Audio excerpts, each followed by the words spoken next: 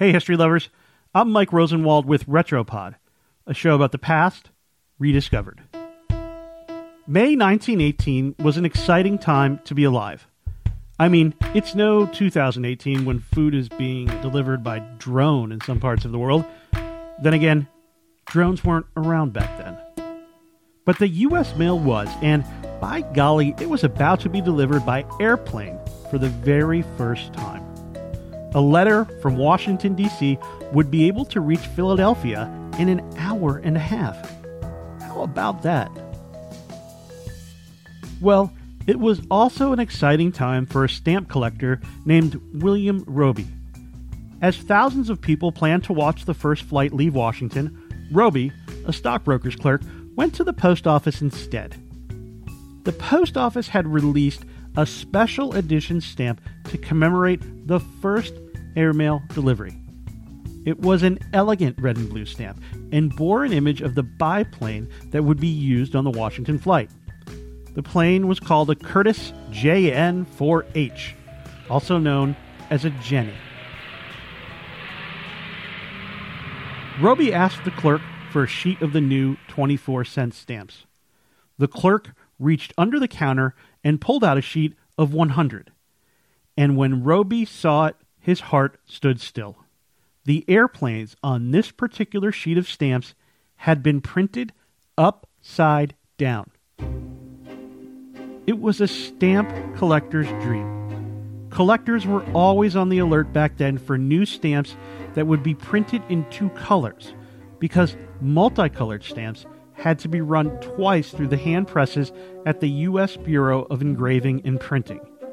That increased the odds of a mistake happening.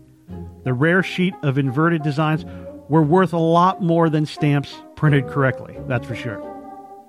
Roby quickly paid for the sheet and then asked the clerk if he had any more.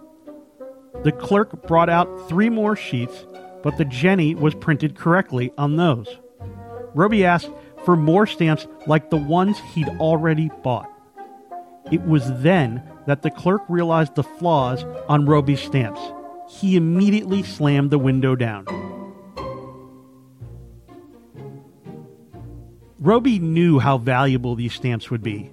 He quickly left and went to another post office looking for more, but couldn't find any.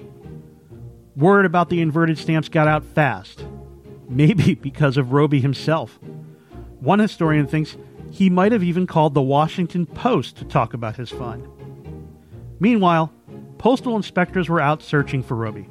They wanted that sheet of stamps back. Of all the inverted sheets that had been printed, only his got out to the public. The inspectors went to Roby's office and missed him. They went to his apartment and missed him again. With nowhere else to keep the stamps safe, Roby ended up riding the trolley around town until dark with the inverts in his briefcase. He and his wife slept that night with the briefcase under their mattress.